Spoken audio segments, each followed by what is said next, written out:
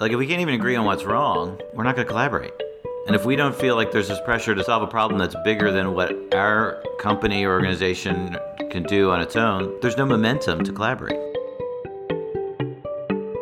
You're listening to WorkWise, the growth mindset for wisdom at work. I'm Ken Kennard, Coach and Chief Creative Officer at Accent Interactive. And joining me is Michael Boyes of Credo Consulting. And we're joined today by Chip Roper, Executive Director and Principal Consultant at Voca Center in New York City. In this episode, we talk about why people are so attracted to collaboration and what it takes to make it successful. He pulls some of these lessons from his experience collaborating in the city, where he helps people find and follow their calling. All right, so back in the studio, now we've got one of our guests from last year is back with us, Chip Roper. Chip, thanks for joining us. It's great to be here. Chip, it's good to hear your voice again. I think the last time I heard it was our invitation to come back.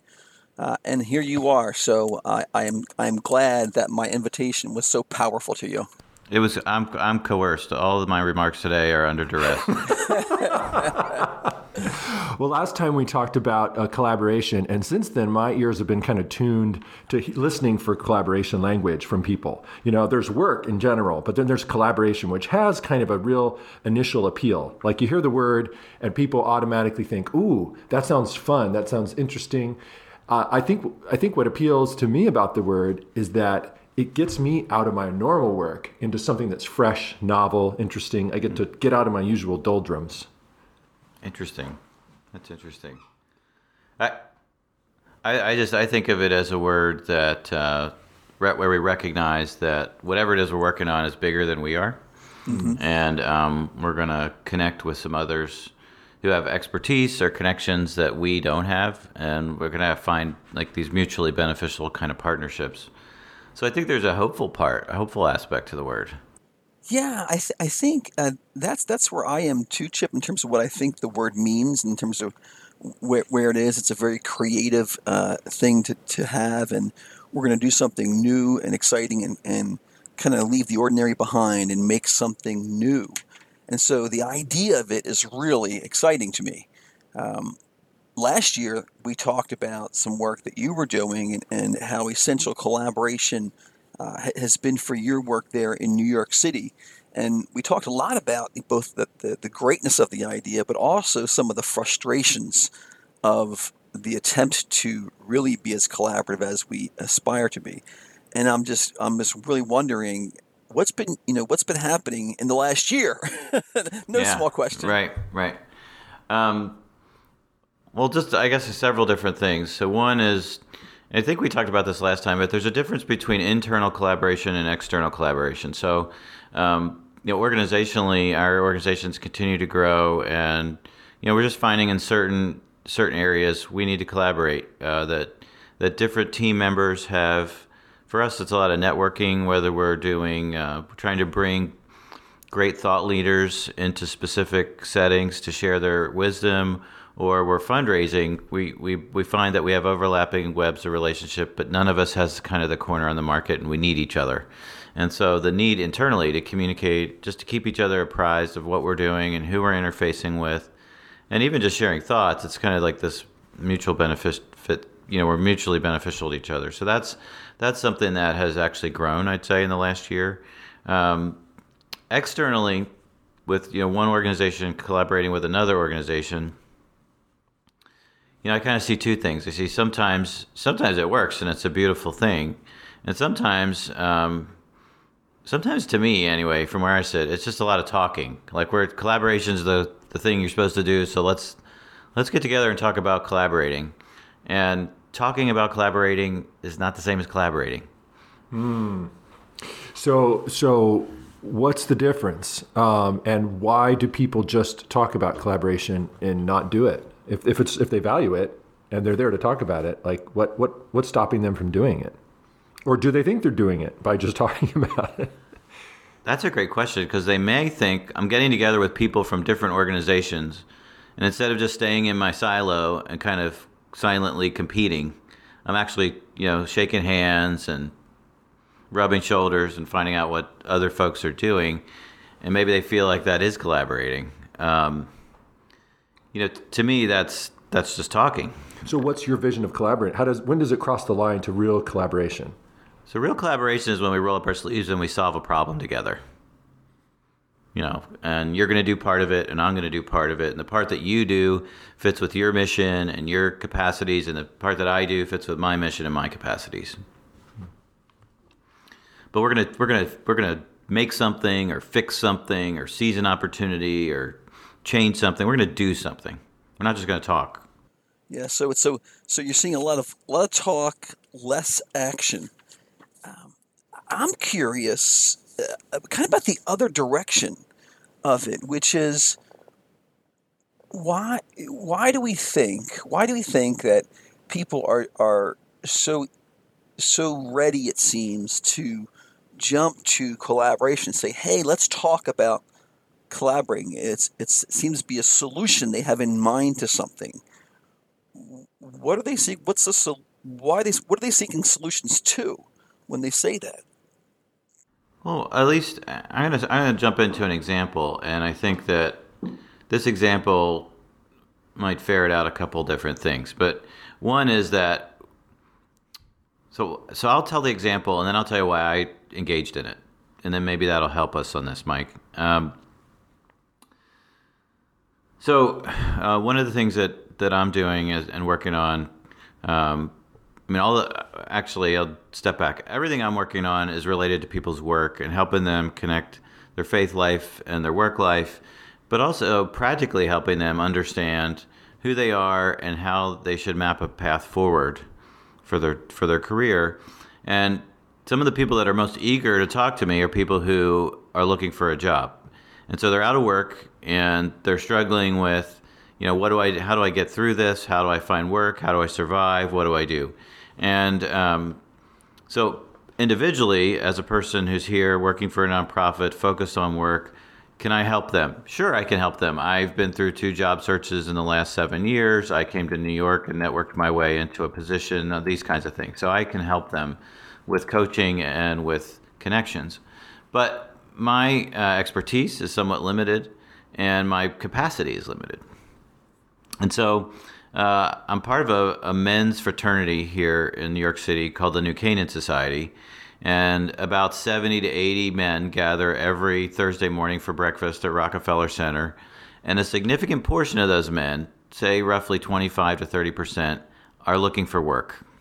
The leaders of the New Canaan Society are also wrestling, they're also entertaining conversations with people. They're saying, hey, I need a job, and that kind of thing.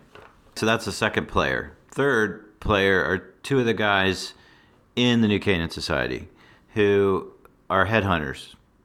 And they'll tell you this if you get 10 seconds with them. They'll remind you that they don't work for the job seeker. They work for the employers who are seeking candidates. But inevitably, they also have people coming to them saying, I'm looking for a job. Can you help me out?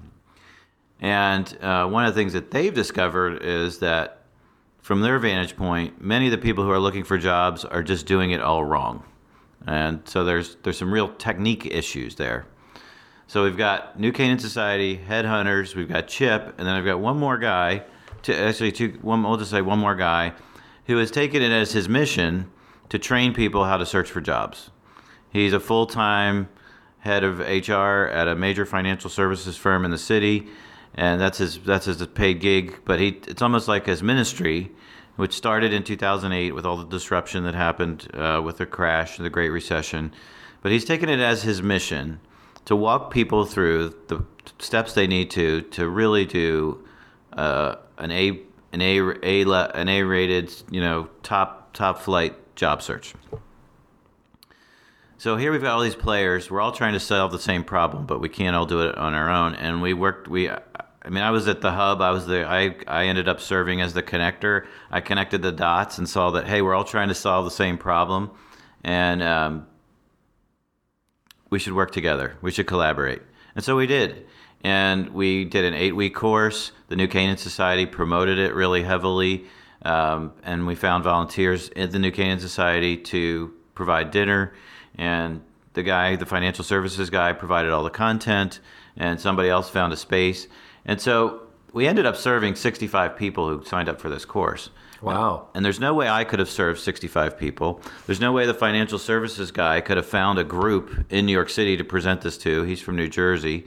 And it gave some relief, actually, to the leaders of the New Canaan Society and the headhunters who are bombarded with questions with people who really don't either know or want to do all the homework they need to do a good job search. So that's an example, I think, of really effective collaboration. We're solving the same problem, helping people find work. We're each doing something that fits in our lane. And it was a temporary project.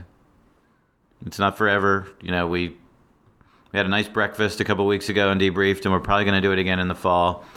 But the reason I did it and entered into it is because I don't want to have to develop the capacity and do all the work. But I want to get to the result. And I think we all felt that way. We don't want to do all the work, but we want the same. We all want the same result, and we all saw that we could get to that result more quickly at a bigger scale than if we did it on our own. So it sounds like the solution was a real relief valve for all of you, that there's this pressure building up. Exactly. That here I am solving part of this problem, but incompletely. If only I could do it in a big way, but I can't. And so there's pressure to Chip, what about this? How about that? And so by collaborating, you were able to temporarily take away the pressure, and maybe you'll do it again. I don't know. Right. But maybe it's a periodic collaboration or something. That's what we think it will be, yeah. Okay. But that pressure piece is huge. And in the at least in the nonprofit world, the writing about collaboration by Stanford Social Review says you have to have a shared sense of problem. That's that pressure that you're talking about, Ken. And if you don't have that, if we can't even agree on what's wrong, we're not going to collaborate. And if we don't feel like there's this pressure to solve a problem that's bigger than what our company or organization can do on its own, we're not going to have a pressure. There's no momentum to collaborate. So that has me wondering about examples of non-collaboration where we talk about it, right? And I know we're here to talk about collaboration, but I think that what I think you and I are seeing is that there's a lot of talk of collaboration, but less action. And that's a very frustrating thing for me. I think it's frustrating for you. I know that employers I deal with, their staff and leaders are very frustrated when they say, we're going to do this, and then nothing happens, and that has morale and motivational issues. And so I'm wondering if a lot of the times when we're talking about collaborations, because we have a problem, but we're not really completely committed to devoting resources or to changing the way we're dealing with things. And then so we talk about it, but when push comes to shove, we're not really that committed to changing how we're doing things. Well, I think that's an apt critique, Mike. I mean, but a lot of this really comes down to leadership, doesn't it? Yeah. And as whoever's the leader, who's ever stewarding or responsible for a given, it could be a division of a company or a product line or an organization. It's like they have to know a couple of things. They've got to know, what's my mission? What's my purpose? What are the things that are really priorities for us? That's the first thing. The problems we're trying to solve or the opportunities we're trying to seize. Like, if you're not clear on that, then you're not going to be able to say yes or no to a collaboration. And the second thing is, just knowing the landscape and what's the best path forward, and being humble enough to acknowledge that in certain cases, the best path is we got to collaborate with that other department in the company, or we've got to find a group in our industry that's going to have some expertise or have some lobbying power that we can't get on our own, and we need to work together with them. So it's kind of those two things. It's the clarity and it's the humility. Yeah. And I think that's what the leader. And what I'm thinking of, Chip, is I'm thinking about the conversation we had last year, and there were two things we talked about in there. And you were talking about the strength of the leader and the kind of leadership shown right now. one of the other things we talked about last year was this idea that there's a backbone for collaboration is provided that comes from outside the organization. And I'm thinking about an effort I engaged in probably 5 or 6 years ago, where I was invited in to help an organization do some strategic planning. And I was invited in when they were struggling with the process. And everyone was there because they were committed to the idea of collaborating. And what I found when I got there was that they were committed to the idea, but they were also relying heavily on that backbone to make it happen. And the solution in that case was simply I chatted with the leader and suggested that what really was needed was some personal leadership, and that she needed to pay all the individual players a visit and call on them to do and play certain roles. And once she was able to exercise that personal vision and calling folks out to do things, it just rolled. And that goes right to that idea of leadership. There's an idea where somebody has to step up and take leadership and not just rely on the group to produce something, but to give leadership energy to it. Right, and I think that's a great example. And as you were sharing that, as you were sharing that, I was thinking about two things. So you need to have a problem, and you also need to have solution providers in the room.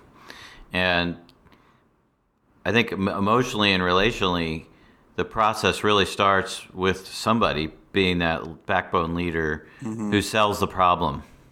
Right. And because everybody's got to feel the problem, or they're not going to be motivated to do anything about it. Mm-hmm. And have you heard the burning platform analogy? Oh, sure, yeah. Yeah, I mean that's you're on a platform in the North Sea. Ken hasn't heard it, so I'm going to enlighten him. Please. Yeah. So he spends a lot of time enlightening me. I want to try and return the favor. Well, you're a good guy. Yeah. Thanks for doing that. But the analogy is you're on an oil rig in the North Sea, and it's on fire, and so you try and put it out, but you can't put it out, so it gets worse and worse and worse, and so it becomes apparent that if you stay on the platform, you will definitely die. And so your only other option is to jump off the platform into the North Sea, where you will probably die, but you have a chance of surviving. But you're in this type of intense situation where you have to make a major decision, or nothing's going to happen, and or actually you're just going to die. And so the obvious call is you have to jump off the platform because you don't want to just sit there and cook. But when you lead change, you gotta light the platform on fire. You've got to make it untenable for people to stay where they are. And this is counterintuitive for a lot of us as leaders because we want to be solution people. We want to be fix-it people. We don't want to sell the problem. We want to just say, yeah, there was a problem. I got it taken care of. But that doesn't motivate collaboration. There's got to be a group of people sitting around a table that really own and feel a problem. And then they're going to be motivated to work together. Now, the example that I had, we already were all feeling a problem. We just needed. It was much easier. I didn't have to light the platform on fire. I just have to say, you're having a lot of guys talk to you about looking for jobs, aren't you? Oh yeah, and they're not really prepared, and it's pretty obvious why they're not getting anywhere. Oh yeah, right. It'd be just great if we could just deal with this in one fell swoop kind of thing. So their platform was already burning. Exactly. You came along and said, let's jump together. Let's jump together into there's going to be a boat in the North Sea, so we're going to find it. So, yeah. And I think sometimes the leadership is, even more refined than that. Here's the corridor to the edge of the platform, right? So you're surrounded by flames and you can't even see how to get there. So sometimes the leadership is there to provide, here's the way we do it. We all know we kind of want to do it, but let's crystallize the pathway to getting there because we want to do it. It's not just saying we need to jump off, but giving the pathway as well. Yeah, and so there's leadership. There's also sacrifice too. I'm thinking about the fact that Chip here took a lead on a collaboration, but it cost something for you and your organization. I mean, you're sort of doing that kind of work anyway, but you had to pick up the bandwidth somewhere to do the organizing and to do your part and get those people on board. And I'm just wondering if it's really central to your mission, that cost sounds like an of course, but if it's a little off center from where your core mission is or where the things that you're being held accountable for, then it might feel like, ooh, I don't know if I want to pay. How much is this going to cost? How do I fit this in? I'm already pretty busy. I think that's fair, and that could be one of those blocks to collaboration happening. People will talk about it. They're really just sticking their toe in the water. But I think that's true. I'm just thinking, though, that there's so many bad meetings where people just talk about collaborating that there's really not an inspirational problem.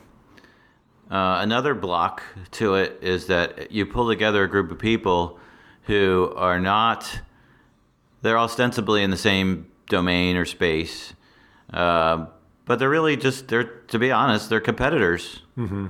And they have different philosophies about how to solve the problem. They have been a lot invested in building their own brand, and you got to build your own brand at some level. And whether it's a church, nonprofit, or for-profit company, you have to establish the value add that you bring to the world, or you're not going to continue to exist. But it's that combination of having a problem and having people that could really be mutually beneficial, complementary problem solvers. So there's a curation of who's in the room, I think, that's part of this too. And I talked before, last year we talked about the rescue missions that are working together here in New York, and they each serve homeless people at a different stage in the relief and rehabilitation journey. But if they were at the same stage, then there's no reason, and then they're competing. I mean, that's just, we're competing. So it's interesting that when you say at the same stage, what do you mean by that, Chip? The process of serving and helping people who are homeless in New York, there's at least these guys have identified 3 or 4 stages in taking them from a person who's hungry and on the street to a person who's completely rehabilitated and has a job. Right. So there's a group called the Relief Bus, and they go out into all over the city, and they just bring people food and medical attention right where they are. And then New York City Relief does more of a short-term program. Mm-hmm. And then the Bowery Mission does a long-term whole family program. Mm-hmm. So they just actually transition people right through each organization's program. Right. But it's very complementary. They're not... Right. They don't compete with one another, yeah. They're really not. Right. So then that's really forming kind of a vertical link. Mm-hmm. But exactly. in delivering a product essentially, or some service to folks, and I'm thinking about collaboration in other ways. And so what if we're talking about multiple organizations, say Coke and Pepsi, or HP and Apple, collaborating on an issue that's not their mission. That's a different kind of collaboration altogether. Yeah, and you might find them working together on some sort of, in their departments for social responsibility or community engagement. Yeah.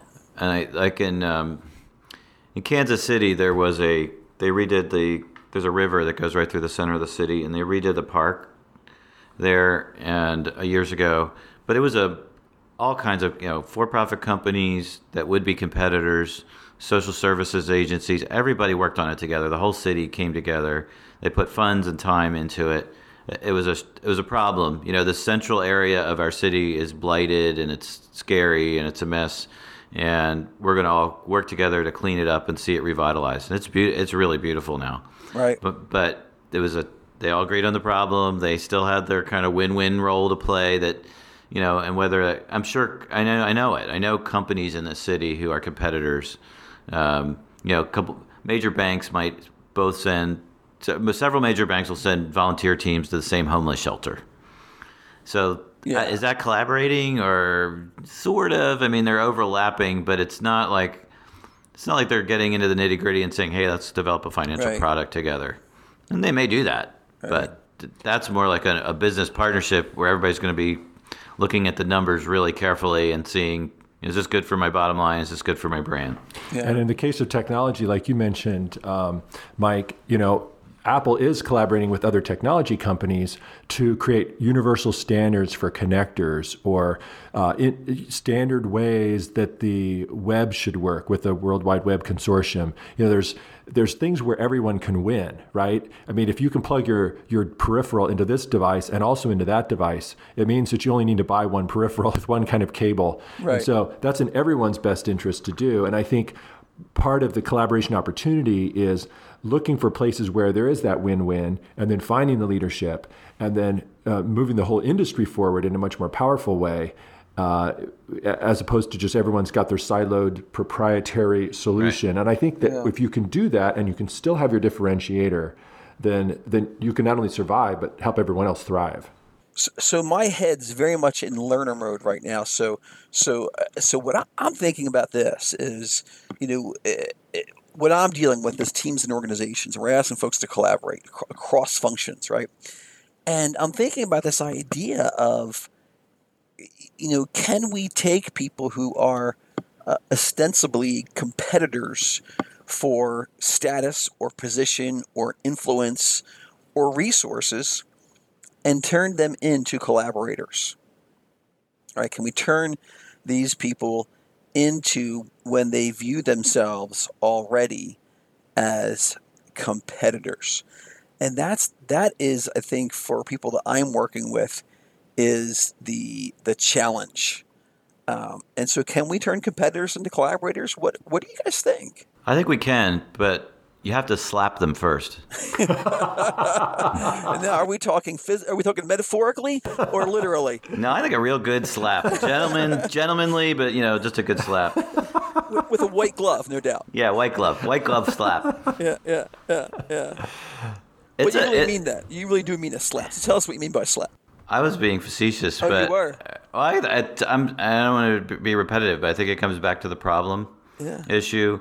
And Patrick Lencioni, in his book about silos, which is really about internal collaboration, he basically says it comes back to leadership defining a problem that's so big that everybody has to play. And the truth is that in many industries, if we're not nimble and agile and at our best, we're going to be extinct. Mm-hmm. That's just the way the market is.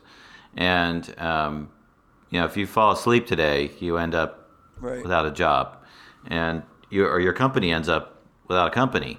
And so it really is this. And on the flip side, when there's such opportunity, that when you really work together and seize it, which gets into your incentive, how you monetize incentives at your company, but like the upside can be huge, if you get it right. But so it's kind of like we need everybody rowing together in the same direction.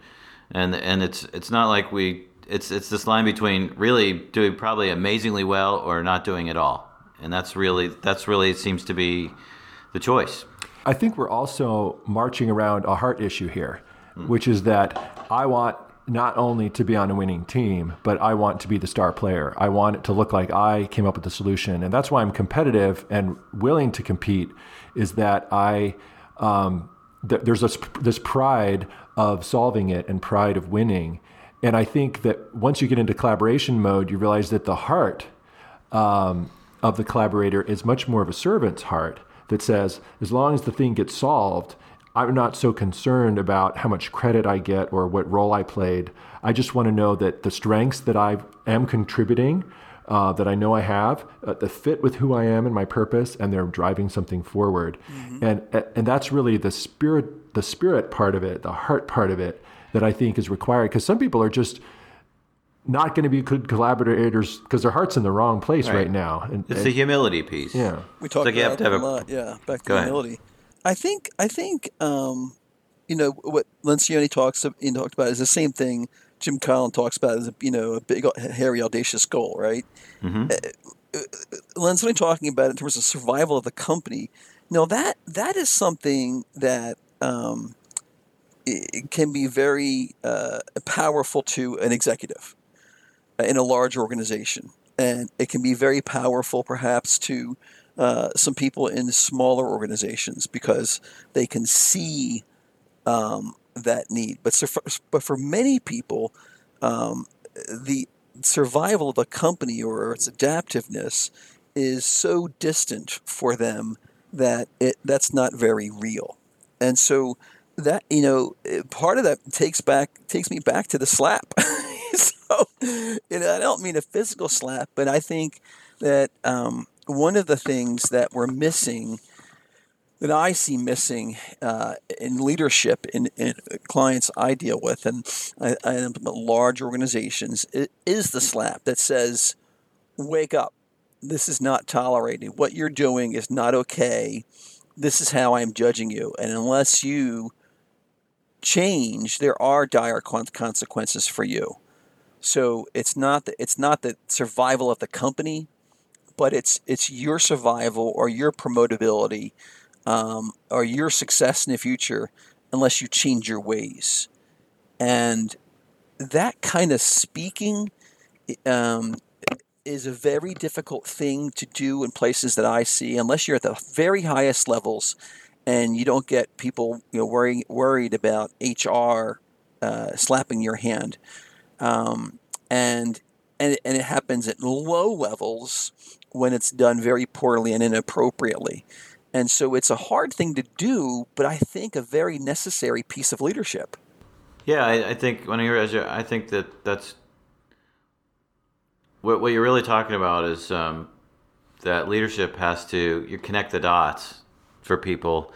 And it sounded like, Mike, what you're saying is they got to connect the dots and say, not so much. It's not about the company. This is about you. Like, this is about your survival. Yes. Like, if you're not gonna grow up and play nice, then we can't keep you on the team.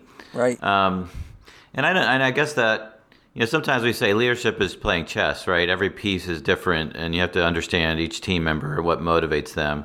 Some might be motivated by a connection to the whole. Not just, survival of companies could sound sort of dull and institutional, but if you're a really good leader and you could say, imagine all the good we're going to do as people buy our products or engage in our services, and imagine the world if that doesn't happen. Like, it's going to be a lesser world. So that's like a bigger cause. And but there's that. So there's that side to it. And I guess I do think companies have to think about their incentive plan too. Yep. Like if do I do well if the company does well or not? Right. And is my well-being connected or not? In the city here, especially in the financial industry, everybody gets a bonus. A significant portion of people's compensation is bonus. Right. And so everybody, even in a small partnership type firm, does better when the firm does better. Right. Everybody. And but I haven't seen that as much other places. I think that, and when as an employer in a small business owner, I just paid people an hourly wage or a salary. I didn't really think about the financial reward structure. And that goes back to the whole alignment issue, right? Are they aligned around a common vision or a common purpose? And unless you have those common goals, and these are the places where the systems we set up, in collaboration break down. Let's get together and collaborate. But guess what? I'm not really being rewarded for this. This is just a nice idea. But when I get back to the office or this other thing, I'm really being asked for this, and this is what I'm paid for. And this was just a nice idea if I can squeeze it in. And it's not looking at the systems that are rewarding a person for moving in any one direction. It's a difficult thing. Yeah. So, Chip, do you have any other examples of collaboration before we go? Anything else that you would say would be a positive or negative example of how you've seen collaboration working in the last year? Well, here's another example. So one of the issues that I see with people of faith in the marketplace in New York City is they get isolated. And they could be working in the same building with other people who share their Christian convictions, but not even know they're there. And so one of the ideas I had was, let's create an app for that, and let's help people. Let's put them all on a map and let's get them connected. And as I began the sort of due diligence on that, first of all, the costs were really high to develop on my own. And secondly, as some of the people that connected with who had some app experience, they cautioned me about going too quickly. They basically, the soundbite was, you can't create a community with an app. You can only enhance a community with an app. And I took that as true. Like, that sounded like wisdom to me, and I just put it on the back burner. And then through the course of my networking and connecting with people, have connected with 4 or 5 other leaders who are part of campus ministries. So they're groups that serve college students on campuses all across the country. And one of the things that they're all here for is tracking with graduates who get out of college and come to New York. And they see the same challenge, that when they come here, they're all alone. They don't have any friends. They need things like they need to find places to live.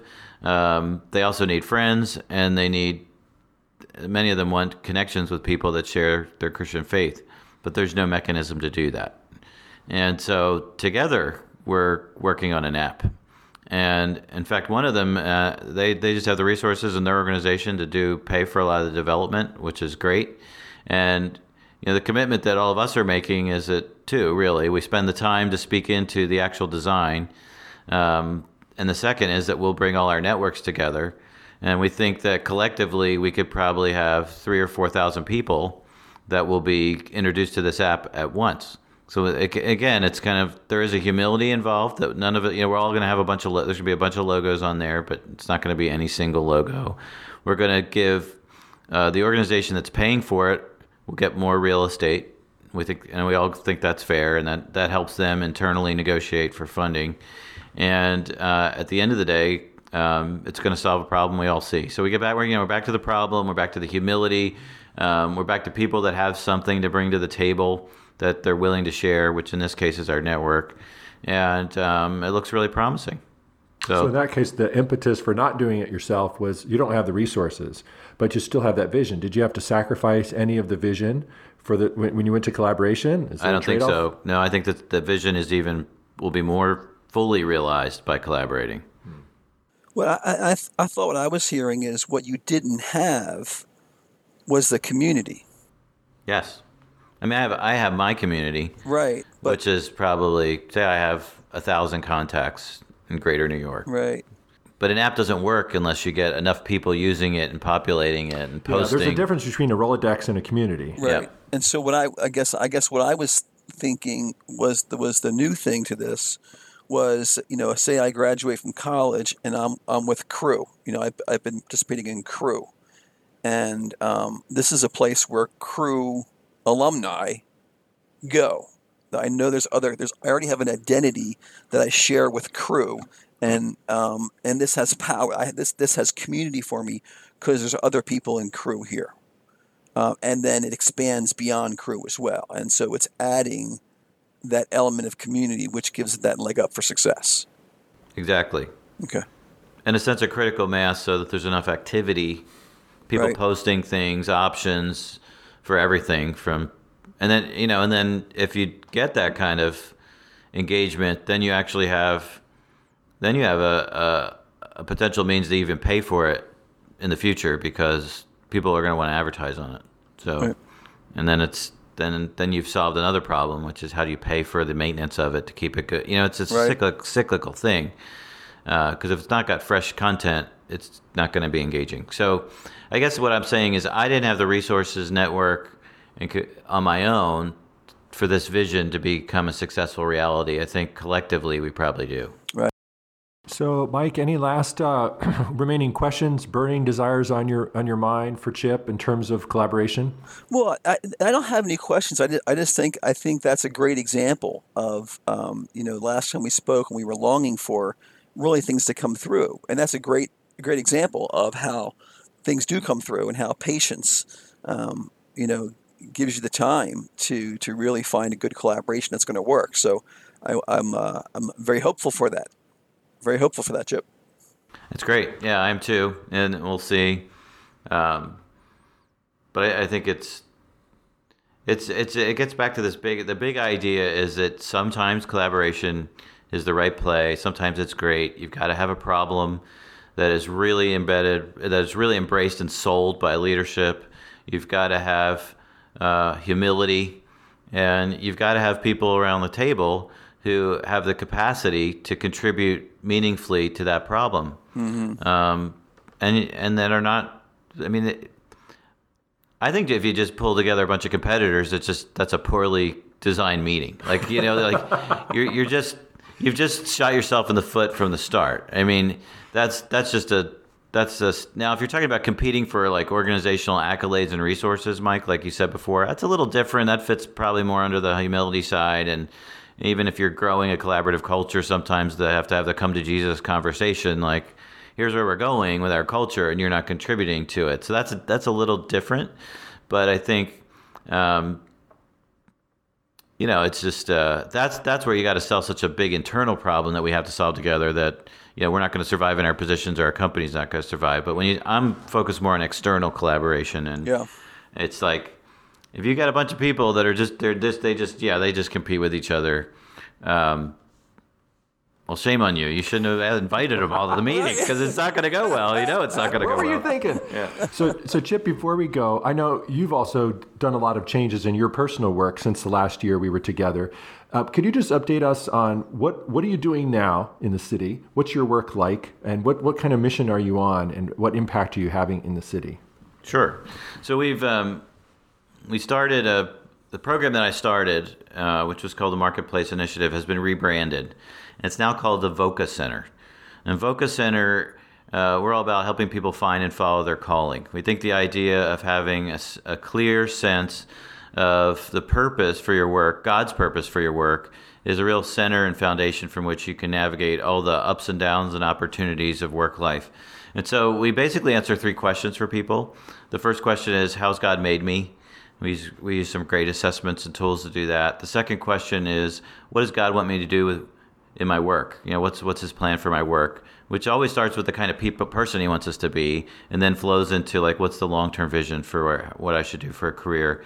And then the final question is a strategy one. How do I get from here to there? So we answer those questions through coaching, through workshops, through assessments. I'm also finding that one of the navigation challenges is people that are out of a job. And so we do the workshop that I talked about earlier, and that's a key piece of what we do. And I also find that I'm talking with people that want to start companies, who want to embed some kind of faith-centered values and be able to do that with a white piece of paper. And so those are brainstorming conversations. Those are helping people write business plans. So that's another sort of thread that's evolving as part of what I'm doing. This seems to pull on a lot of the different strengths that you have, right? You've got the experience as a pastor. You've done a lot of entrepreneurial work yourself, doing starting businesses and running businesses, and you've done consulting for companies, and even personally coaching them one-on-one. It seems to be like VOCA is like bringing all that together into one package. It is. It's kind of a convergence. So yeah, it'll either be wildly successful or my whole life will go down in flames. All right. Well, Chip, I just want to thank you for joining us again here on WorkWise Podcast. It's really been enlightening to revisit this topic and see where it's come since we talked last year. Well, it's been great to be here, Ken, with you and Mike, and I hope the two of you will be able to keep collaborating. Right. This that the fact that I'm here with Ken in New York and Mike, you're somewhere in some other place that doesn't even need to be named, that won't ruin your collaborative energy. Well, Chip, despite that you are trying to usurp my relationship with Ken, I'm hoping that we can continue collaborating with you and working with you. And I wish you the best with VOCA. It sounds like a very exciting thing, and it sounds like you've got a good backbone to help you do that now. Thank you so much. All right. Thanks. Thanks for listening to WorkWise, everyone. For more on my creativity coaching, head on over to kenkennard.com. Or for Mike's work, head on over to credoconsulting.us. And of course, you can learn more about our creativity workshops at creativitylabs.us. I'm Ken Kennard.